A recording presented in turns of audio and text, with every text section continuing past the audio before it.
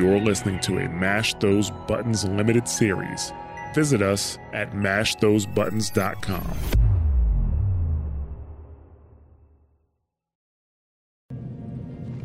Silence. What the hell? Maddening's our road has ceased. What are you? The last queen. We listen for the children. They are silent. Although the machines come and take them to war, they die alone, silent, far away. The Reapers did this to you? Yes. The sour note of the machines is everywhere.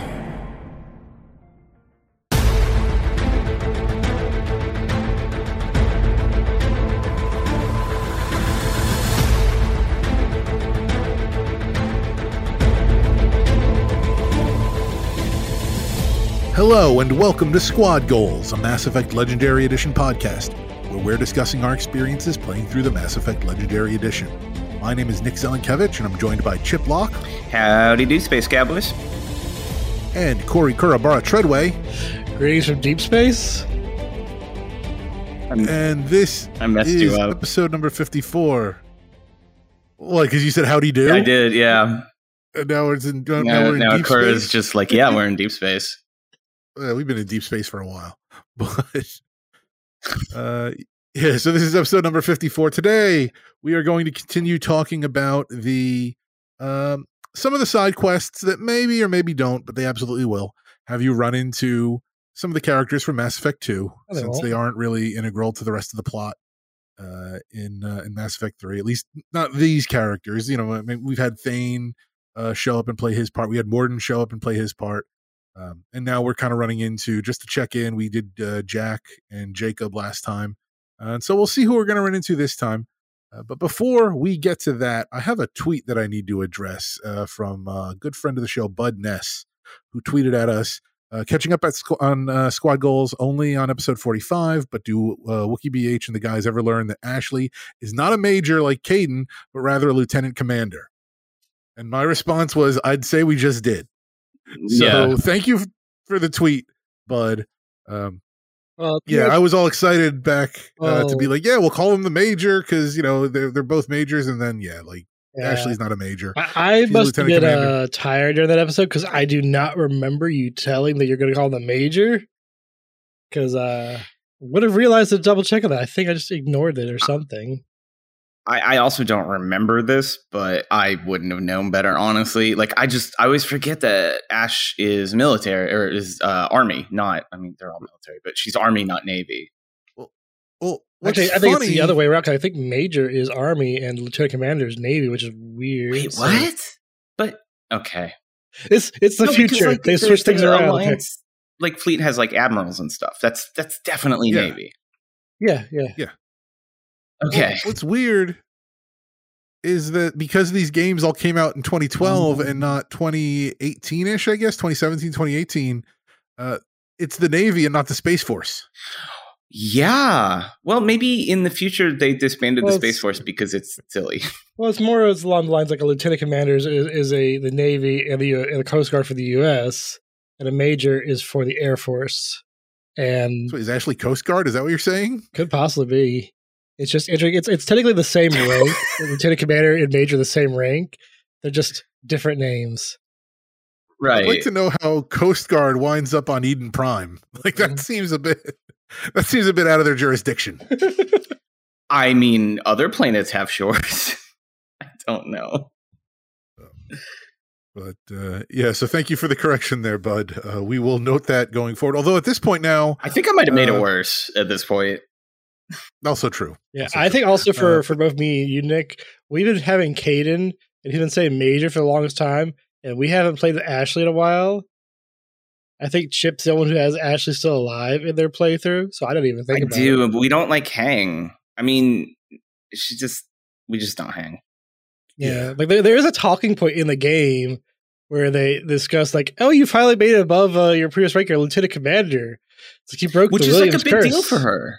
Because her family was blackballed because I think it was her grandfather surrendered at Shang-Chi. Oops. Mm-hmm. Which seems like it was the right thing to do. But like, yeah, it was like a big deal for her to like get, be able to move up the ranks and everything. And I'm just like, I have aliens to talk to. I'm sorry, Ash. And that's why she doesn't like the other aliens, because Shepard's spending all his time and attention on them instead of her. She does get huffy about Liara pretty specifically. Oh yeah. Well, to be fair, it's like, really? I'm losing to this? Okay. I mean, yeah. Well, Liara has her moments of not being completely equally minded, which we'll get to. That's very fair. But yeah, so let's go ahead then, and let's get into there's the two quests that we want to get to today. The first one is back when we had Rex on the ship, back at the same time that Victus is like, hey, my son's got a bomb you got to go take care of, go deal with all that and watch him die.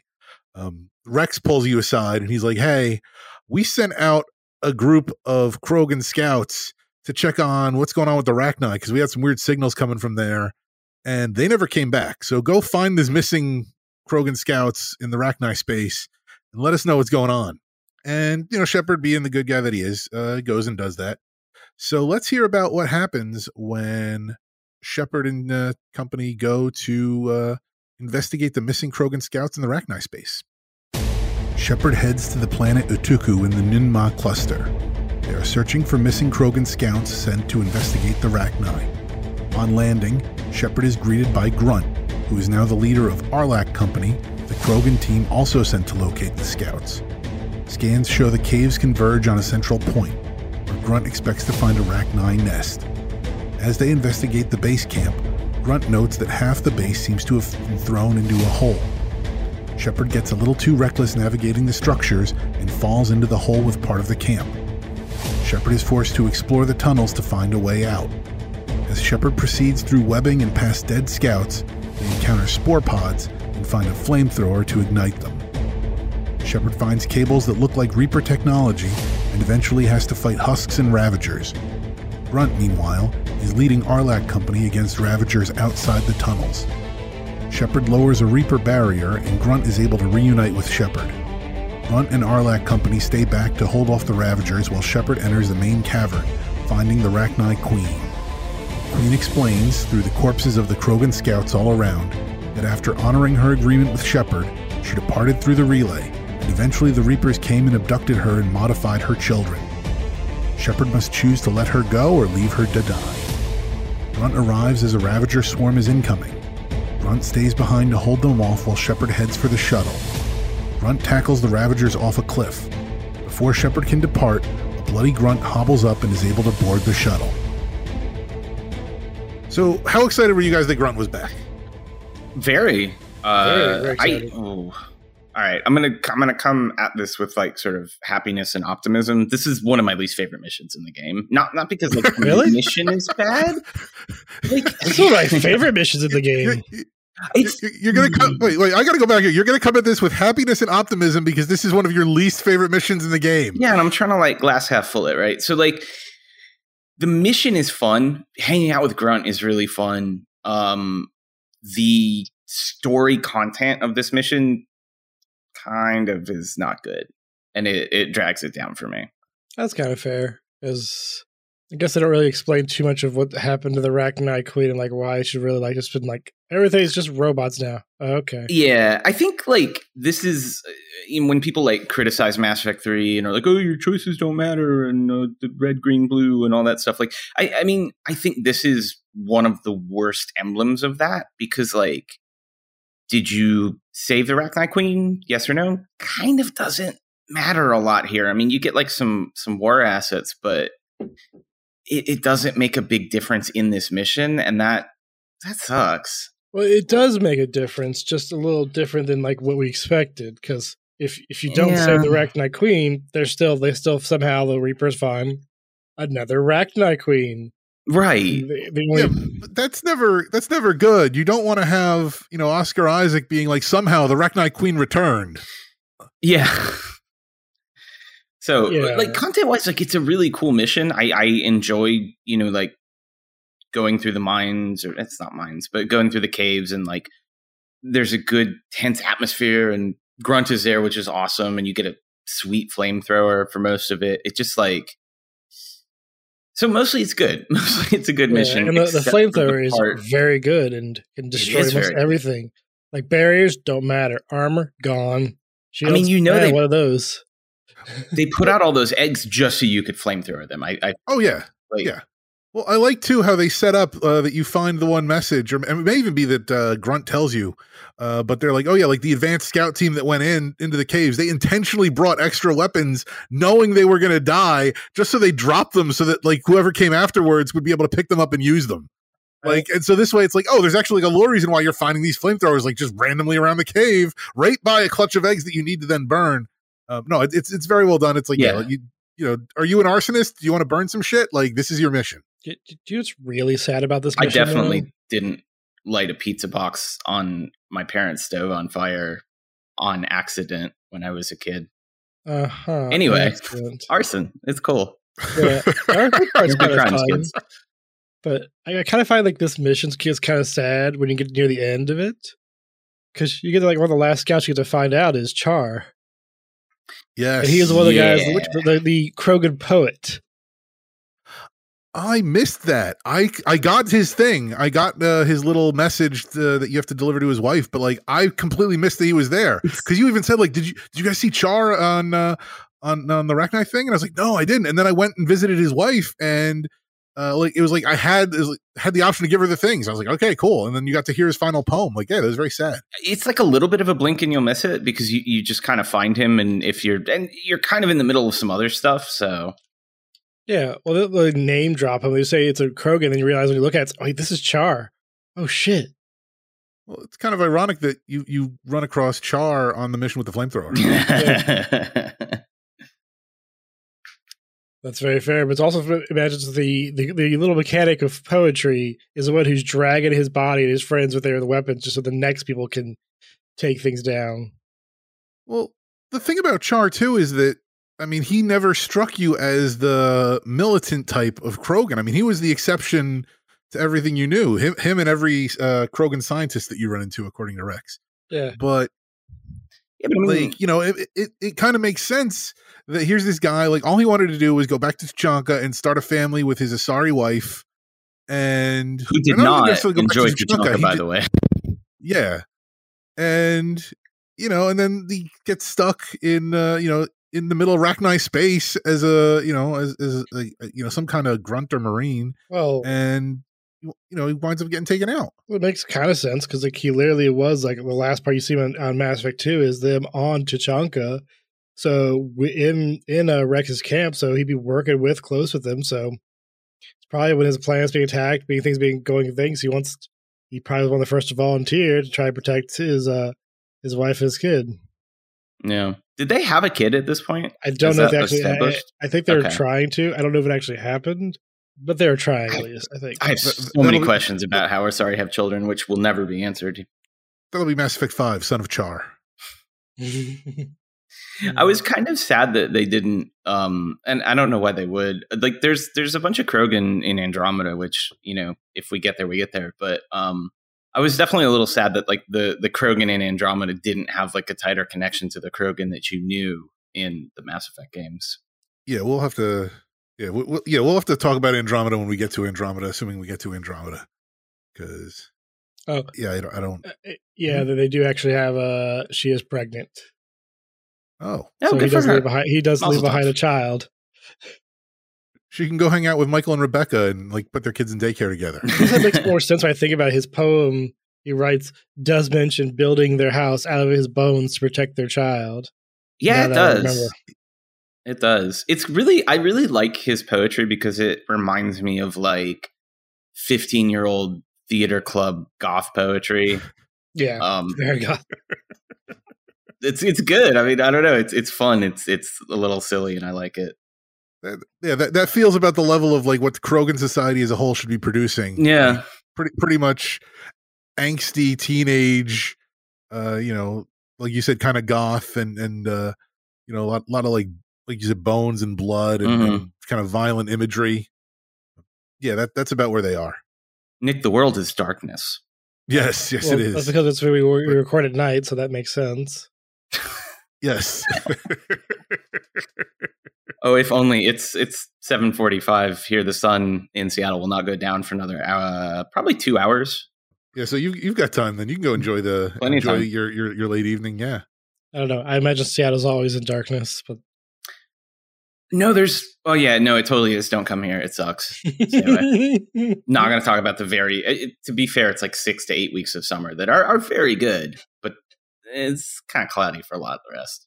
Like Tachanka. So when I did this mission back in the day, this was like the very first mission, I think, like outside of like the main storyline. Like as soon as I did the other missions or whatever, and I saw like as soon as Rek was like, "Hey, I got this Krogan thing to do," I'm like, "Yes, maybe I can go get a Krogan squad mate if I go, on the Krogan mission." Right. And I had no idea because I was playing this back. I wasn't looking at a playthrough or anything. I didn't know what was going to happen. So I'm like, "Yeah, we'll go there." Grunt shows up. I'm like, "Awesome, Grunt's back. He's going to join me on the Normandy. It's going to be cool." And then you get to the part where he's, like Shepard's like, "Okay, we got to move for it." And Grunt's like, I'll stay back and hold off the Rachni.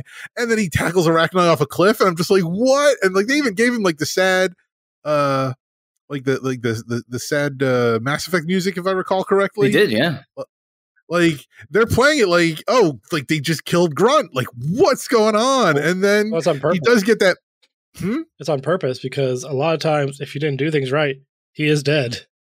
Yeah. Really? If you don't like do his loyalty mission and he somehow survives anyway, he's dead. Huh. Yeah. Oh, because I totally, I bought into it. I was like, wow, and then he shows up completely covered in blood, just like kind of like limping along a little bit. And I'm like, yeah. And now he's going to join me on the Normandy. And then he didn't. I was like, well, he should have died. Ouch. I disagree. There's some cool parts of Grunt later, so you know. Oh, okay. Well, yeah. I it's apropos of nothing, but Nick was blowing up the chat last night at like, it had to be like midnight here, so like 3 a.m. your time. Yes, it was. It was really late. Finally got to the part I was waiting for you to get to. So yeah, no, there's like a little bit more Grunt out there, but I'm with you, Nick. Like it's weird to me that they didn't have a Krogan squad mate in this game. I mean, you get James, who is about as Krogan as a human can be, but it's just not the same. Well, like with most of your party members, besides Garrus, like you don't have a Solarian party member anymore. You have Tally, but it's like they got rid of some of the other really, really aliens out of your party. Yeah, there's no Drell, right? Because Thane is in hospital. Well, yeah. Well, I think. I mean, pretty much everybody in this game, except. Everybody in this game, I feel like, with the exception of like Liara and James and Edie, like, and I guess technically Javik, but like Javik was DLC, so like you could kind of not get him, and like Garrus and Tally, like, like I don't know if Garrus can die in this game, but they could have died in the prior game, so like, I mean, you could very easily have like almost no aliens in the playthrough, even Caden or Ashley, like they. As we talked about, like you can kill them in the Udina mission. There should have been an option where like you accidentally shoot Katie. You're like, oh, I didn't mean to do that. And they're like, no, you kind of did though. Did it on purpose. We'll get to it in the when we talk about Citadel, but there's a great video of like the saddest Citadel playthrough where you have like 4 people there. And it's rough. It's like they just play the sad Mass Effect music the whole time. Yeah, pretty much. It's rough. It's like Edie, James, Liara, oh boy, Joker, Shockless, Joker. Yeah, Shockless is not there. No, like it is like 4 people. Like it's rough. Yeah. Why is it Shockless invited? That's weird. I didn't realize that. If anybody drinks too much, then yeah, like Dr. C would have been great. Like, yeah, here, hydrate. Get your get your electrolytes up. All right. No, I look forward to getting to that DLC at some point because that's definitely going to be fascinating. Yeah, I think the DLC parts do fix some of the lack of aliens because they give you some more temporary alien squad mates for the DLCs. So that makes it a little more fun. But the lack of additional, this new, like, I'd like to have like just a Hanar on here or something. Right. That should be DLC. That's like you do a mission where you have to partner with like a Hanar and an Elcor, and then maybe at some point you get a Volus in your party. Like all the background aliens. Get a Pyjack. You have a Pyjack as a party member. They figure out how that's going to work. They could be bait. Like he could be bait. Exactly. That could even be his name. Just bait. After you like murdered all those Pyjacks on Tuchanka, I don't know. I don't know. Or was that just me that played I want to meet the Pyjack badass shooting Volus. game? This game does a very good job of having you murder people and then work with somebody, as far as like Legion with the Geth and okay, that's all I can think of right now. But well, I mean, you kill a lot of Krogan, you kill a bunch of like Turians who are working for like the various gangs. You kill, Shepard's very indiscriminate in who he kills. There's So a lot yeah, of humans. A lot of humans. Yeah. Kill a lot of Pyjacks, so what? Mm-hmm. I realized we didn't mention any Batarian squad members. Yeah, throw them in there. Yeah, sure, why not? Okay, this is not germane, but I have to. So I did a little bit of the quick Googling. It turns out in the Systems Alliance, Major ranks above Lieutenant Commander. Like they both are ranks. Huh. Yeah, I don't. I guess they updated that in the future. I guess. I mean, it's a new branch of the military, but I don't know. So Ashley still can't get up to Caden's rank. Seemingly, yeah. Yeah. But it doesn't matter because they both become Spectres anyway. So at that point, you just be like the Spectre. Yeah. Yeah, because now that they're just throwing that title around willy-nilly. They're like, we're all going to be dead from the Reapers. Everybody gets to be a Spectre. Because like, I was sitting here racking my brain like, wait, are they Navy? Are they Marines? Are they Army? Like, what is... And Navy is the one where... you're lieutenant commander instead of major, right? But like, anyway, so apparently they are Space Force. They're like, they renamed the Space Force to Systems Alliance, and they have weird ranks. And they combined all the other ranks together, so to make everything confusing. Even though the Space Force actually just uses, it looks like Air Force ranks. Anyway, so back to Grunt and the Rachni. Yeah, no. It's a fun little mission. The flamethrower is fun. Yeah. Grunt, as I said, Grunt surviving was a cool moment. But yeah, I didn't realize that. Oh, like he could actually not come back from that. So he can. Yeah, that makes a little more sense then. Yeah. Yeah, that's why it's all like sort of pathos laden. Him, being the last man out kind of thing. I just, and I don't think. I think I killed the Rachni Queen in like one like Ultra Renegade playthrough, and I think that's where I remember this mission just being like, "Wow, this is the same damn thing, except it's a robot Rachni Queen." Like, I don't know. It's one that will betray you if you don't destroy them. Yes. So you have so if you destroy the Rachni Queen the first time, you have to destroy the Rachni Queen. You don't have the second time. You can. Well, you don't have to, but like you just said it'll betray you if you don't. It will, yeah, and you lose like a crap ton of galactic readiness, like 100 points or something. Yeah, it's bad.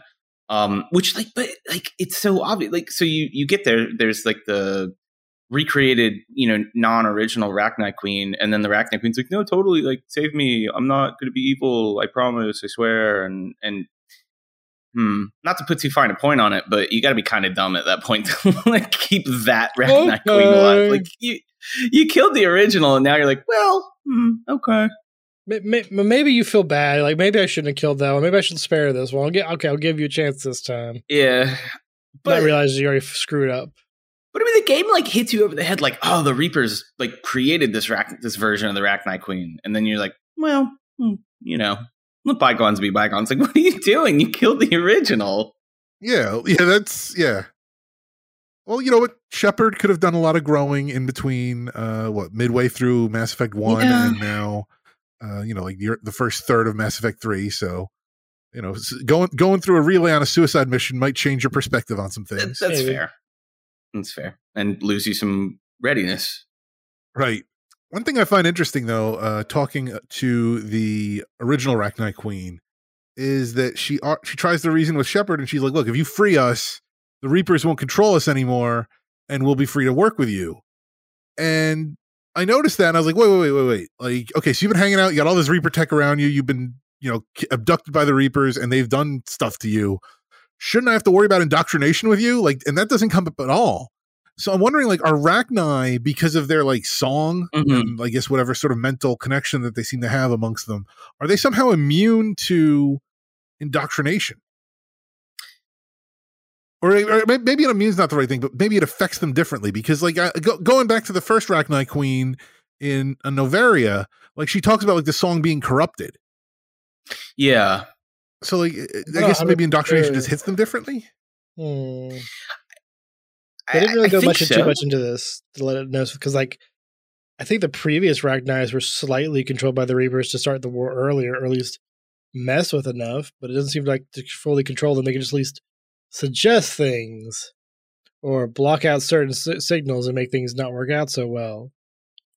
That's a good point. And yeah, I don't know, like when the Reapers come and mess with this batch of Rachni, they sort of physically modify them, seemingly. Yes.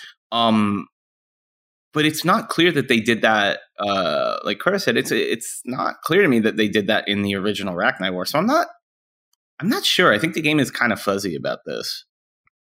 Well, I mean, I think it makes sense in that, like, this game, you're constantly exposed to new versions of, familiar races that have been, like, Reaper-fied. Because really, up until in Mass Effect 1, you see the husks. And if anything, you think the Geth are doing that to the husks. It takes you all to realize, like, oh, no, like, actually the husks are a Reaper thing. Yeah. And then in Mass Effect 2, you get the collectors and you find, oh, that's Reaper-fied Protheans. And now Mass Effect 3, all of a sudden we're getting the brutes and the marauders and the cannibals and then some other stuff we're going to talk about in a little bit. And now you get the Rachni version. What is it? The Ravager they're called, I think. Yeah, the Ravager. And and frankly, they don't look anything like I would see that and I would not think it's a Rachni. And I think even then, like when you first encounter one, and I'm going to assume that this sequence plays out the same, whether it happens during the Tuchanka missions or whether it happens here, because you could have done this mission before you do the Tuchanka stuff where you also see the Ravagers. But like when you first encounter it, and Edie's like, there's Rachni DNA in there. That's a Rachni, because it looks nothing like a Rachni. If anything, it reminds me more like the Clixin, where they've got like some kind of like fire. Well, it almost looks like they got some like fire chamber or something, and they're very explosive. Like to me, I felt more that they were more like the Clixin, and as Rachni, I didn't get an impression of Rachni. Like Rachni, I mean, I remember that one sequence when you're getting out of Noveria, you got to run through the room of Rachni. Like you can't take them all out; you just got to blitz through there. And like this, nothing with the Ravagers feels anything like that. No, they really don't look like the Rachni at all. No, they've been heavily modified. I mean, the brutes don't really look like. I mean, I guess they're like Krogan plus. But they never. They do if you squint. I guess they kind of do. Yeah, you can kind of. Well, I mean, even then, like as far as the Marauders look like Turians because they kind of fray out the frill or whatever. You see that. I didn't place the cannibals as Batarians until you mentioned it, but that makes sense. Like you have like the four eyes. Like they've got like kind of a Batarian face, but yeah. I think most of the races, they don't really point out what race they are. Rachni's really the only ones. They just look like, oh, that must be rather Rachni's. Yeah. It's in the Codex. Just read the Codex. No, I mean, like, actually, like, in game, like, when you're playing the game. Right, Codex, yes, but also remember, guys, the Codex is narrated on the primary parts. Yes. Yes, it is. But yeah, my one thing, though, is after you do this mission, like, because again, like I freed the Rachni Queen, I let her off again, and then I get the message from Rex at the end of this, like, like those Rachni better not, turn on us again. And it's like, they technically didn't turn on you. They got converted by the Reapers. Like that happens. Like they really just got kidnapped and was like forced to give birth, and the births were just roboticized. It's like, like I'm not blaming the Rachni for this, but everybody else is. Yeah, even Shepard when it first meets the Rachni kind of blame, like, why'd you do that? It's like, dude, what are you talking about? Like we got we got invaded and taken over. What do you want? Like complaining the humans out all the husks and everything, Right. Like why'd you let yourself get taken prisoner? Why did you just not do that? How many times has Shepard had things where he gets taken prisoner, he gets like just ambushed or whatever? Like, just don't get captured. Yeah. Sure. Yeah. But yeah, overall, this is a nice little mission. As I said, you get to see Grunt again. Grunt's got some good lines. What is it? I don't need luck. I have ammo. Right. Yeah. And even then, he's like, he's got a few lines where he goes back and forth with Shepard. I feel like Grunt's got more personality here. Well, no, I shouldn't say more personality. Grunt's a little more playful here than he is. Like, he's so angry in Mass Effect 2, and he's just like, oh, I just want to punch the wall over and over again. Like, ugh. I mean, and I get like he's matured a little bit, so like he's kind of like lost the edge, but he feels a little bit more like Rex in that way, like where he's got banter with Shepard. Yeah. Whereas before his banter was all like angry Grunt, and now it's like, oh no, he's actually like he's got used to fitting in with his kind and getting used to being a Krogan and knowing what he is. It's Krogan puberty. Yeah. I still like how he got used to his squad and stuff. Like he's supposed to be, he's a leader of the elite Krogan squad. A lot of them did not like the fact that a tank born was leading them. So he one of them got to his face and he just basically bashes him in the head. Yeah. Gets knocked out. He's like, pick that guy up. Yeah. Need him later. Yeah. Yeah. He definitely, and it's really a shame that you don't then see Grunt anymore, because I think you're right. Like, his character is a little more interesting. He's actually, leading a company. Like, he's got responsibility. Yeah, he's got responsibility. He's like a big boy now, and then he's a very big boy, and then you hang out with him for like a mission, and then he's, I don't know, off to the Crucible or something. Like Mass Effect 2 Grunt, like you bring him to like Eternity or whatever, and it's like, he's just like, oh, I'm just angry that I'm here. And like, I feel like Mass Effect 3 Grunt, if you bring him to like Purgatory, he'd be like, oh, I'll have a drink, sure. Like, yeah. You actually, oh yeah, you know what, you're cool. I actually hang out with you now. Yeah, he has like a personality. He has a life outside of being a pubescent Krogan. Yeah. I'll be excited once we get some more far in this game for some more fun Grunt moments. All right. I won't say more, not to spoil it. Yeah. We'll put those on the back burner for now. But before we talk about I want to feel like these work because the Rack after this, they now go work on the Crucible. Oh yes, I did. Thank you for mentioning that. Yes, because Hackett even brings it up later that like the people are like the Ragnar are doing great working on the Crucible, but they just scare the bejesus out of everybody. Right? Yeah. Which would be fair. Like, how would you feel if you're like trying to work and all of a sudden these giant insects come? And you're like, oh god, I'm gonna die. Oh, they're picking up tools. Oh, they're fixing the things. All right. How do Ragni? This isn't important. It's just you mentioned them picking up tools, and I was like, how? Don't they have those like little like tentacle? I guess. Yeah. I'm not sure because I kind of want to see how they work. Like, because we know that Ragni builds ships because they build ships to get off the planet and do the Ragni work because they have their own ships. But they've never really shown Ragni technology. They've mentioned it, but you never actually see it. I don't know. I kind of want to see them like. I wonder if it's like biotics. Like, I'm looking at these little fools, and frankly, I mean, so the Ragni are Zerg, right? Like, we can all agree. Yeah. I've also had that question about Zerg. Like, how do y'all build anything? You have like mandibles, or not mandibles. You have what are those like mantis claw things? Anyway, I'm looking at Arachni right now. This fool does not have opposable anything. I don't know how it builds stuff. I guess they got mouths and tails. Well, they got those little claws in their tentacles, so I guess those are opposable.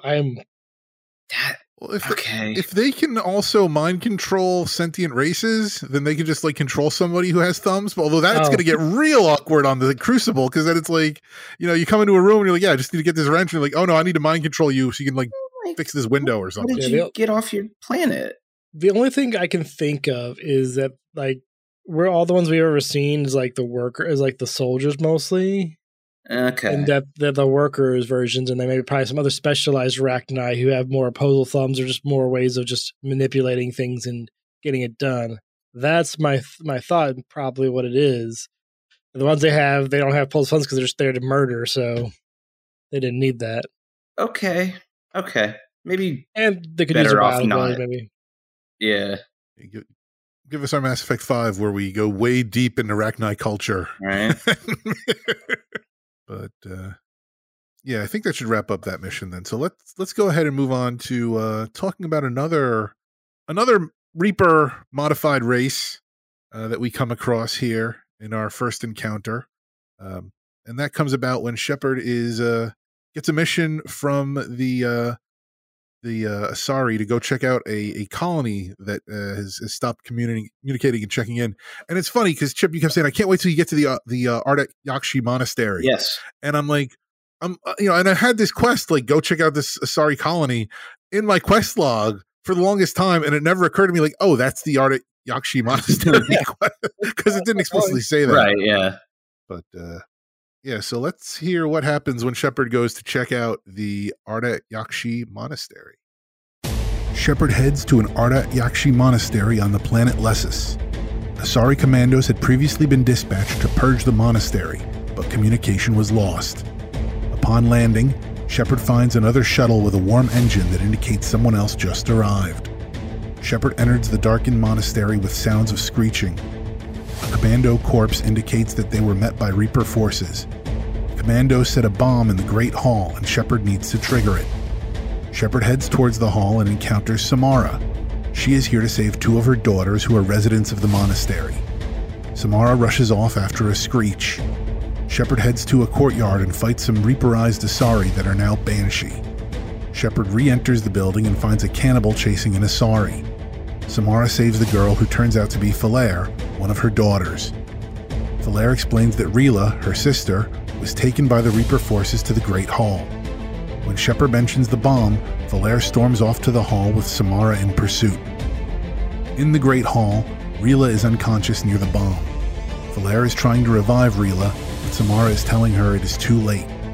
Rila wakes up with darkened eyes and tries to choke Falair. Falair knocks her back. Shepard has to fight several husks and banshees before they can trigger the bomb. After the fight, Rila awakens but in control. She takes the bomb trigger and sends everyone away. Banshees swarm the room and one slashes at Rila, but Rila is able to trigger the bomb, and the monastery explodes. Outside the ruins, Samara cannot allow her daughter to live outside the confines of the monastery, so she instead decides to take her own life.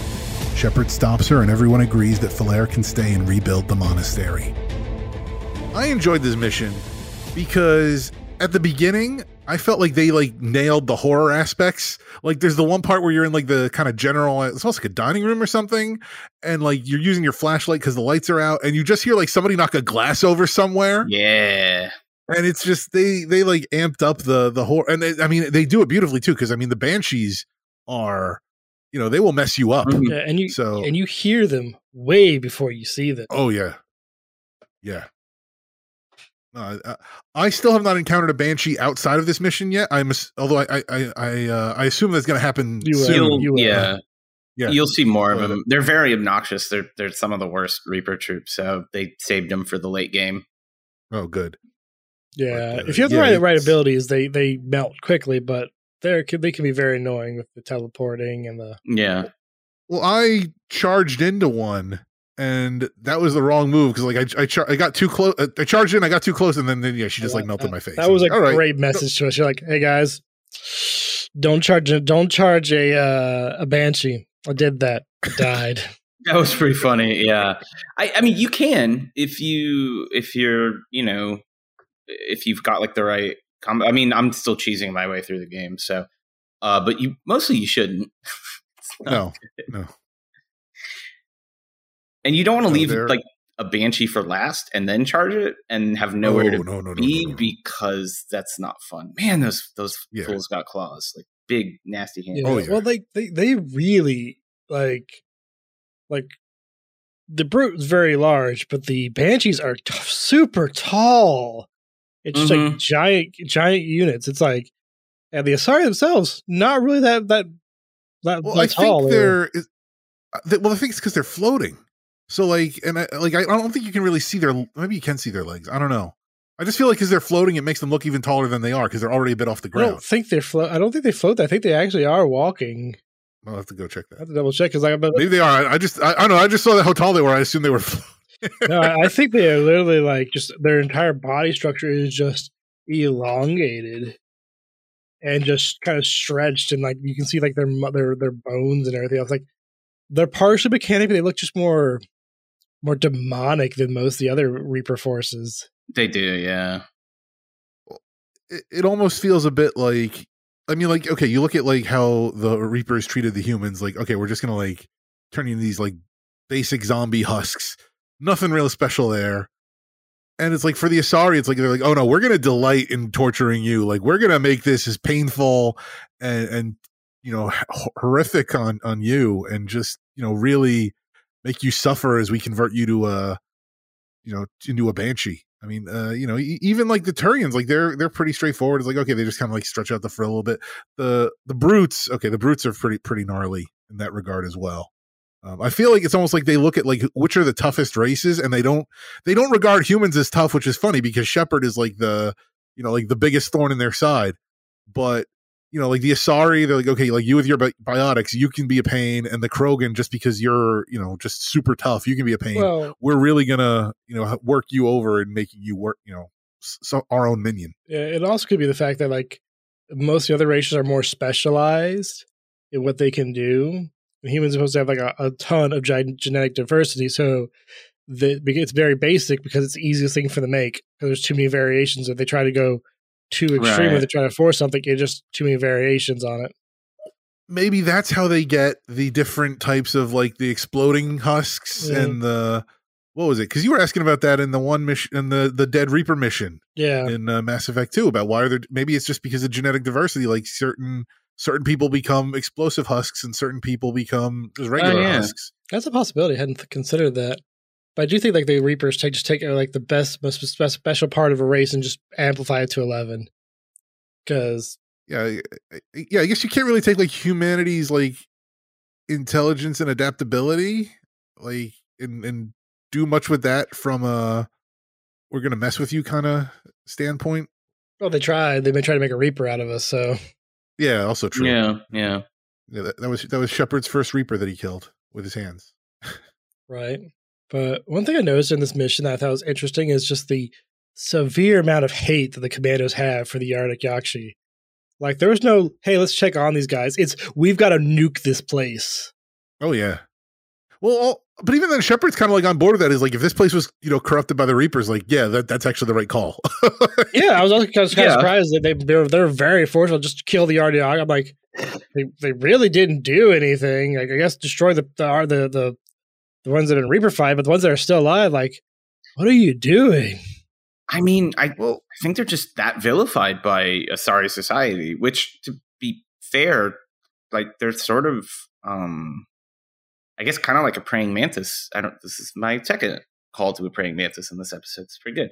Like they kill you when they seduce you and then they murder you, which is bad.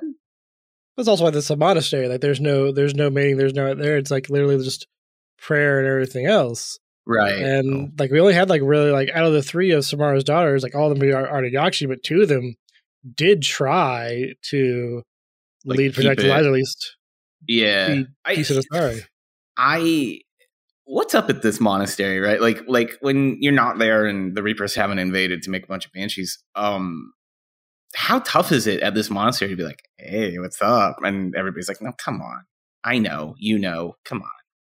Well, there's the one story you can kind of follow, where if you find the data pads of the one Arctic Yakshi who's, she's like, oh, let's smuggle a movie in and watch a movie, and then later on you find a note from the headmistress like, oh yeah, that one, she's a little too romantic, like we've got clearance to go visit the Citadel, and yeah, she's not allowed to come because she's going to be a problem.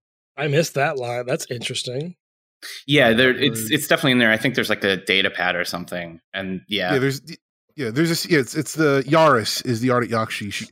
She because at first she smuggles a movie in, and then she's like, oh, let's all watch the movie. It's some like rom-com or something. I thought it was like what was the movie that Neff had in Mass Effect 2 when you do the Samara loyalty mission? I think it was the same movie. Oh, you might have been right. Yeah. You might have been right. Yes.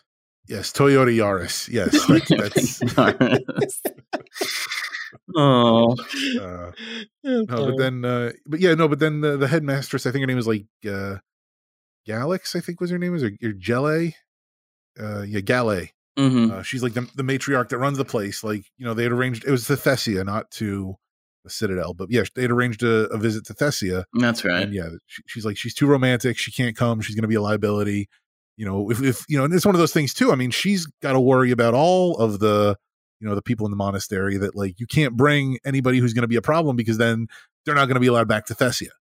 So right. you got to make sure everybody, you trust them to be on their best behavior. You can't have an incident because it's going to reflect poorly on all of them. Yeah. Makes a whole lot of sense. Because if you don't want them just to come around, just kill all of you, it's like, well, better be on our best behavior. Right. Yeah. So if you have Morinth alive, Morinth is just a banshee. When you show up, there's no interacting with her, and you just have to put her down and encounter her. Yeah, it just has a nameplate that says Morinth. Yeah, I actually don't think she shows up here. I think she shows up in the Earth mission. That might be it. Oh. Okay, never mind. I think I distant memory. I've never let Morinth live because she creeps me out too much. What, you don't want to get a game over screen with her romance? Well, not really. But also, she just terrifies me. I'm like, you could just, hey, Samara, take her out. I like you better. Yeah. I mean, I appreciate Samara more. I think she's got more of that, like, in like a weird way, she kind of reminds me of Xena. Yeah, I see that. Yeah, Morinth does appear on Earth, and apparently Morinth does try to send an email to Ryla to find out, just to see how they're doing, but the headmistress keeps it away from them. Yes. Oh, okay. Yes. Okay, so we'll talk about Morinth when we get to Earth, but I mean, there's not much to say. That, though. Like, she literally is just another banshee with a specific nameplate. Yeah, that's literally she's the same model. It just has a nameplate difference. But as we said, though, Samara, if she's alive, she shows up here. And she's got her two daughters, Rila and Filaire, who, of course, Filaire, you save from being chased down by a cannibal, and she's like, oh, they took Rila, and then of course, then you find Rila later, and she's been in the process of being turned. She isn't a banshee yet, but she's already being like controlled because like she pushes back on Filaire, and then she gains enough control again to sort of save everybody in the end. Yeah. I'm kind of curious, how do they change them in this one? Because like I know the husks, they use dragon spike teeth and everything else, but how do they change them into banshees or the other ones into other races? Like, what is the method of changing? They just inject spores like machines into you or something? Yeah.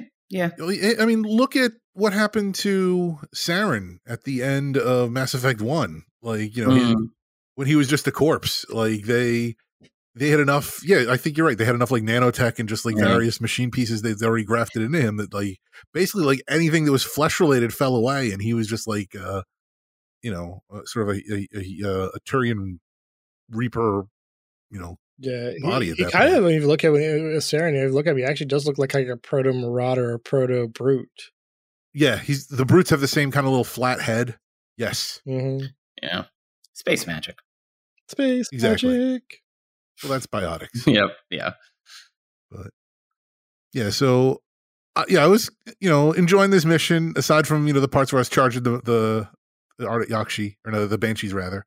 But then you get to the end where after the Rila blows up the bomb and the Banshees are all taken out. Yeah. And now you're out in the snow. I should mention the fact that Rila does temporarily gain control of herself. Yes. Yeah, she gets her wits back long enough to blow everything up. Yeah. And that was a cool sequence too. Like everybody's rushing out of the bomb, rushing out of into the elevator, and then you've got just a ton of Banshees just coming in.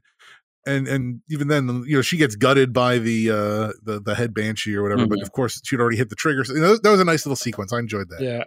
But then you have Samara and Filaire and Shepard outside in the snow, and Samara's like, "Okay, well, like my daughter can't live without a monastery." So then Samara puts the gun to her own head. Like, well, I've clearly failed here. Like, I can't be her parent if I have a Ardent Yakshi daughter that's freely running around. And I'm like, whoa, like I know Samara has her Justicar code and there's a lot of rules to Asari culture and all this and stuff, but like I think part of this, like, I think Samara is just really tired and kind of done at this point, and Well, she she doesn't want to succumbs. kill another daughter, so She doesn't. Yeah, she doesn't Right. want to kill her one remaining daughter, and she's Right. just like, I'm done. I'm over it, Shep. Like, I gotta go. And you know, you can talk her down from it, but Yeah. it's really tragic. Like, Oh yeah. I mean, that's the thing is like, I did not see that coming. Like, I'm like, okay, like she's Yeah. probably going to try to kill her daughter. I'm going to like, I know, like, you know, Shepard, like I've played enough of these missions to be like, okay, this is going to be, you know, there's going to be the red option and the blue option and then the Right. white option. White option is like the worst outcome because you didn't have enough blue points in red or blue. And then either Shepard's going to like yell at her to be like, you know, you're better than this, you know, snap out of it or whatever. Then the blue option is going to be like, no, you're okay. Like, Yeah. love and happiness and we'll get through it. Like, okay, I knew that was coming. I just didn't expect it to be like, oh no, she's going to put the gun to her own head. I'm like, whoa, like you are at a whole different level of affected by this than I was expecting. And it's like, you know, okay.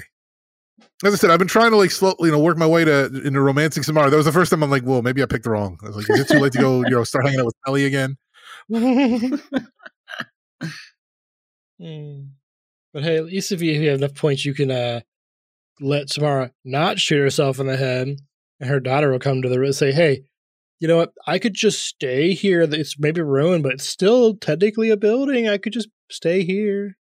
Why would you do Yeah. that? That is so weird to me. Like, oh, it was crawling with banshees, and the corpse of my dead sister is downstairs. But I'll chill here. Oh, I would think with the proximity of her sister to the bomb, I don't think there's much of a corpse there. Touche. Might be a hand.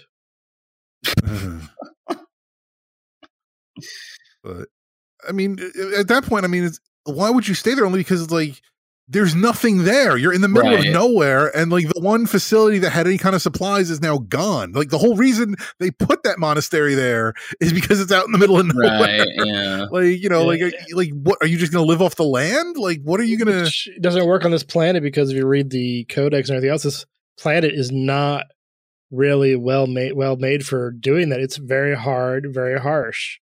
It's Right. very hard to make anything grow, anything just work out here.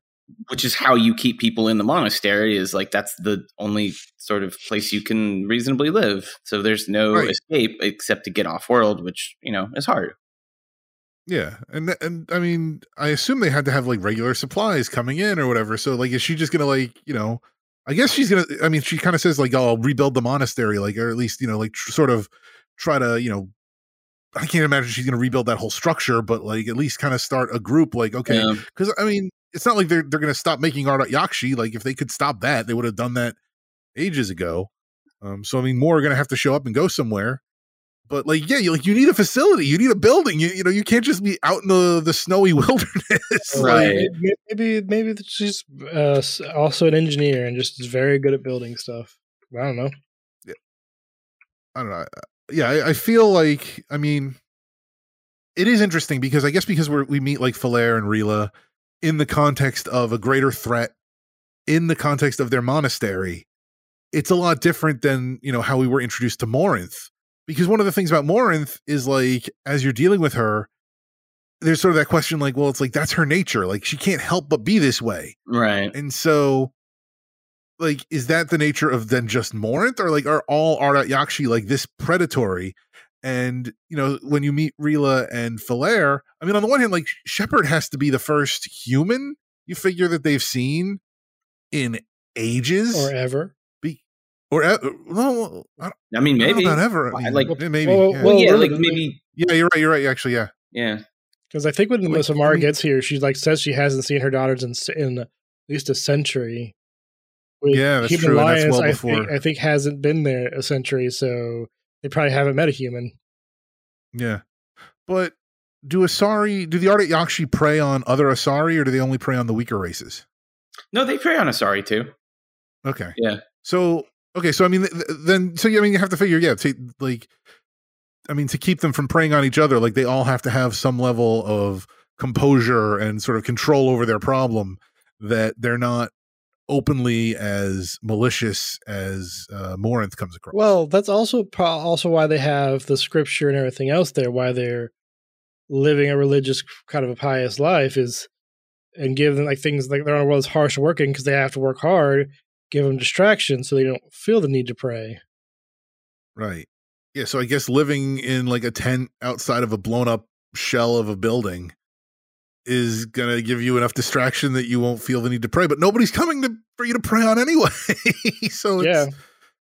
I mean, it feels a bit like Also, you were leaving Falair there to die. it depends on if that's the praying is actually what they'll all do too, because they're actually like they can at least they can mess up the mind. Doesn't mean they have to. Means they might just been really more bloodthirsty. They're like, oh, I could do that. Cool. Right. 'Cause she was obviously not willing to go to a place like this. Mm-hmm. Which tracks. I mean, that's not crazy. So one other note here is that Samara does show up on the Citadel later after this mission, assuming she doesn't, kill herself. But yeah, she says that she wanted to see Shepard one last time, and that the Justicars are dwindling in combat, so she may not survive. But she just wants to tell Shepard to spend time with those you care for. Yeah, she also says her order might not survive because they're losing a lot of Justicars. Yes, which makes sense because I mean, you figure the Justicars are like the Spectres, like they're going to be on the front line, and when you're on the front line against the Reaper, there's not much you can do. Yeah, but I don't know if they can biotically pick up a giant spaceship. Well, the one thing I did think was cool in this is like there's a part where like Samara and Falair are like kind of like using their biotics to like float around. Like she jumps off like a balcony or whatever. Yeah. And I'm like, how come more biotics aren't doing this? They're not. Like, Liara, why haven't you been doing this? Okay, Liara has no excuse. Liara has no excuse. Another Mass Effect Andromeda reference. If you are like super biotic in Andromeda, there's normally like a booster pack that you can use to like hop around. You use your biotics instead. It's sick. Oh, cool. I have to try that next time I play. But yeah, it does sort of beg raises a question like, why not in this game? Like you have control over mass, so control your own mass and fly because that's sick. To be fair, Shepard just learned how to jump, so maybe the biotics are just like, oh hey, whoa, we can. And only in only over small gaps, not on top of. Yeah, it's totally not a programming or gameplay limitation or anything else like that. No. Everybody. How I want to play Andromeda again. Damn. How do we do this? I have a feeling like as we get further and further along, we're gonna want to be like, oh, like this ties into something in Andromeda, or this relates to something in Andromeda. So we'll have to, we'll keep our options open here. But yeah, I think that's gonna wrap this up, right? Anything else to say about Samara or the Art at Yakshi or the monastery? Feels bad, man. That's it. Well, I think you did make a note here of the Doom flashlight. Yes. I make that every time. Every time we go into a dark space, I'm like, Doom flashlight. They did do a nice job with this, and you can, have your gun and flashlight at the same time. What's up, Doom 3? But that game, like they clearly did a lot with the lighting in this game and wanted to show it off. And this was definitely like this one. And I think the Mars mission is the other one where you really get to kind of like play around with the dark space. This one feels like that more worse just because of the terrifying sounds and the noises. Yeah. The ambient. Well, because that's the thing is like, that like there's the Banshees are here. Like you have, or at least you have an idea, like something is out there, and it's just a matter of when are they going to reveal it to you? Because that part there where you're in the dark and like you hear the glass, and then I think it even turns out like Liara did it or something. Yes. And and it's like like that was a nice little funny moment, but still like very well done. But it's just like you're just they're just building tension, and you're just like when's it going to come? Where's it going to come from? I do want to go back to one thing about Liara for a moment because she does say when she sees the Banshee for the first time, she's like, "Oh my god! Like I can't believe the Reapers did this. Those were people." And it's like, whoa. Like you've seen Husks, you've seen Marauders, you've seen all these other races get converted, but it's it's when your own race gets converted by the Reapers, that's when you respond like those were people. Like wait, it's like, do you not see the other races as people? Yeah, I thought we had a thing, Liara. What's up? Right. Yeah. What about my people? What about all these Husks? All these GD Husks we're killing all the time. I think you brought Javik on this mission as well, Nick. Yes. And how he makes the comment of just how he would not let these creatures survive if it was his choice. Like his people would just not. I mean, he says that about everybody, though. Yeah. I mean, yeah, anytime you meet a threat and like Shepard shows any kind of like mercy, he's like, I would have just killed it. Like, I don't know why you didn't. Like, yeah, Javik. I'm getting a little tired of Javik's shtick. I'm like, okay, yeah, you would have shot it. Or okay, whatever. Go back to your pod for another 50,000. Ouch. I make sure that you bring him to. There's a post Quarian mission that you'll be coming up. Bring him with Liara. To that, I probably will. I probably will. I generally try to bring him anywhere. But I get it. Like he is kind of like a one note. Like I just murder everything. Like okay, dude. Okay. I am vengeance. I am the night. Wait, that's wrong. Yes. So all of that said, thank you to Jarrett for producing and editing, and thank you for listening. We are at Squad Goals N7 on Twitter, also at the MASH Network. Find us on Facebook at facebook.com/mashthosebuttons. Also on YouTube at youtube.com/mashthosebuttons. Chip, where can people find you? You can find me on Twitter at WD. That's word double YEWDEE. And here on the MASH Network on Wondrous Tales, where every couple of weeks we talk about all the good stuff in Final Fantasy XIV. Kura, where can folks find you? You can find me on Twitter at Kurabaras, KURABARS, or on twitch.tv/Kurabara. And then you can also find me occasionally talking about Apex Legends on our Apex Legends show, Dropping Spicy. You can follow us at Dropping Spicy. What about you, Nick? What you do? I am at WookieBH on Twitter. You can also find me here on the Mash Those Buttons Network on WoW Talk, talking about Warcraft news and guild management, and also on the Torn and the Goblin, talking about Warcraft story and lore. Join the Mash Those Buttons community on Discord at mash.gg/Discord and email us your thoughts or questions. Let us know if we've missed anything else other than Ashley beating a lieutenant commander at squad goals at mash.gg. And if you enjoyed this episode and would like to help us out, please share it and rate it if you can. And visit mtb.gg/support to see all the ways you can support Mash Those Buttons and all our great podcasts, including on Patreon, where you can support this show by joining Squad Goals membership at $1.25 per episode, $5 a month, or you can provide general support for $2 a month. You can also check out our Humble Bundle affiliate link where you can get codes for Steam, Epic Game Store, Uplay, and more. Or check out our PayPal one-time donation link over at mtb.gg/support. And stay tuned to hear about other shows on the Mash Those Buttons Network. For Chip and Kura, I'm Nick, and I should go. See you, Commander. This is my favorite podcast on the network.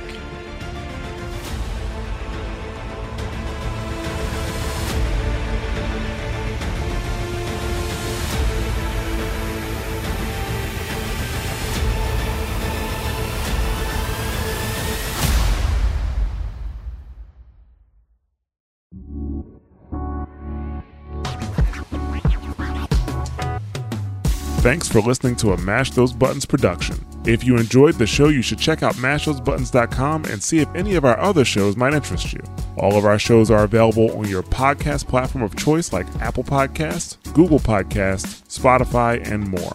If you enjoy our content, you can help support Mash Those Buttons by becoming a patron at patreon.com/mashthosebuttons, where you can receive Patreon bonuses for as little as $1 a month. You can connect with Mash Those Buttons at twitter.com/The Mash Network, facebook.com/Mash Those Buttons, or join our Discord at mash.gg/Discord.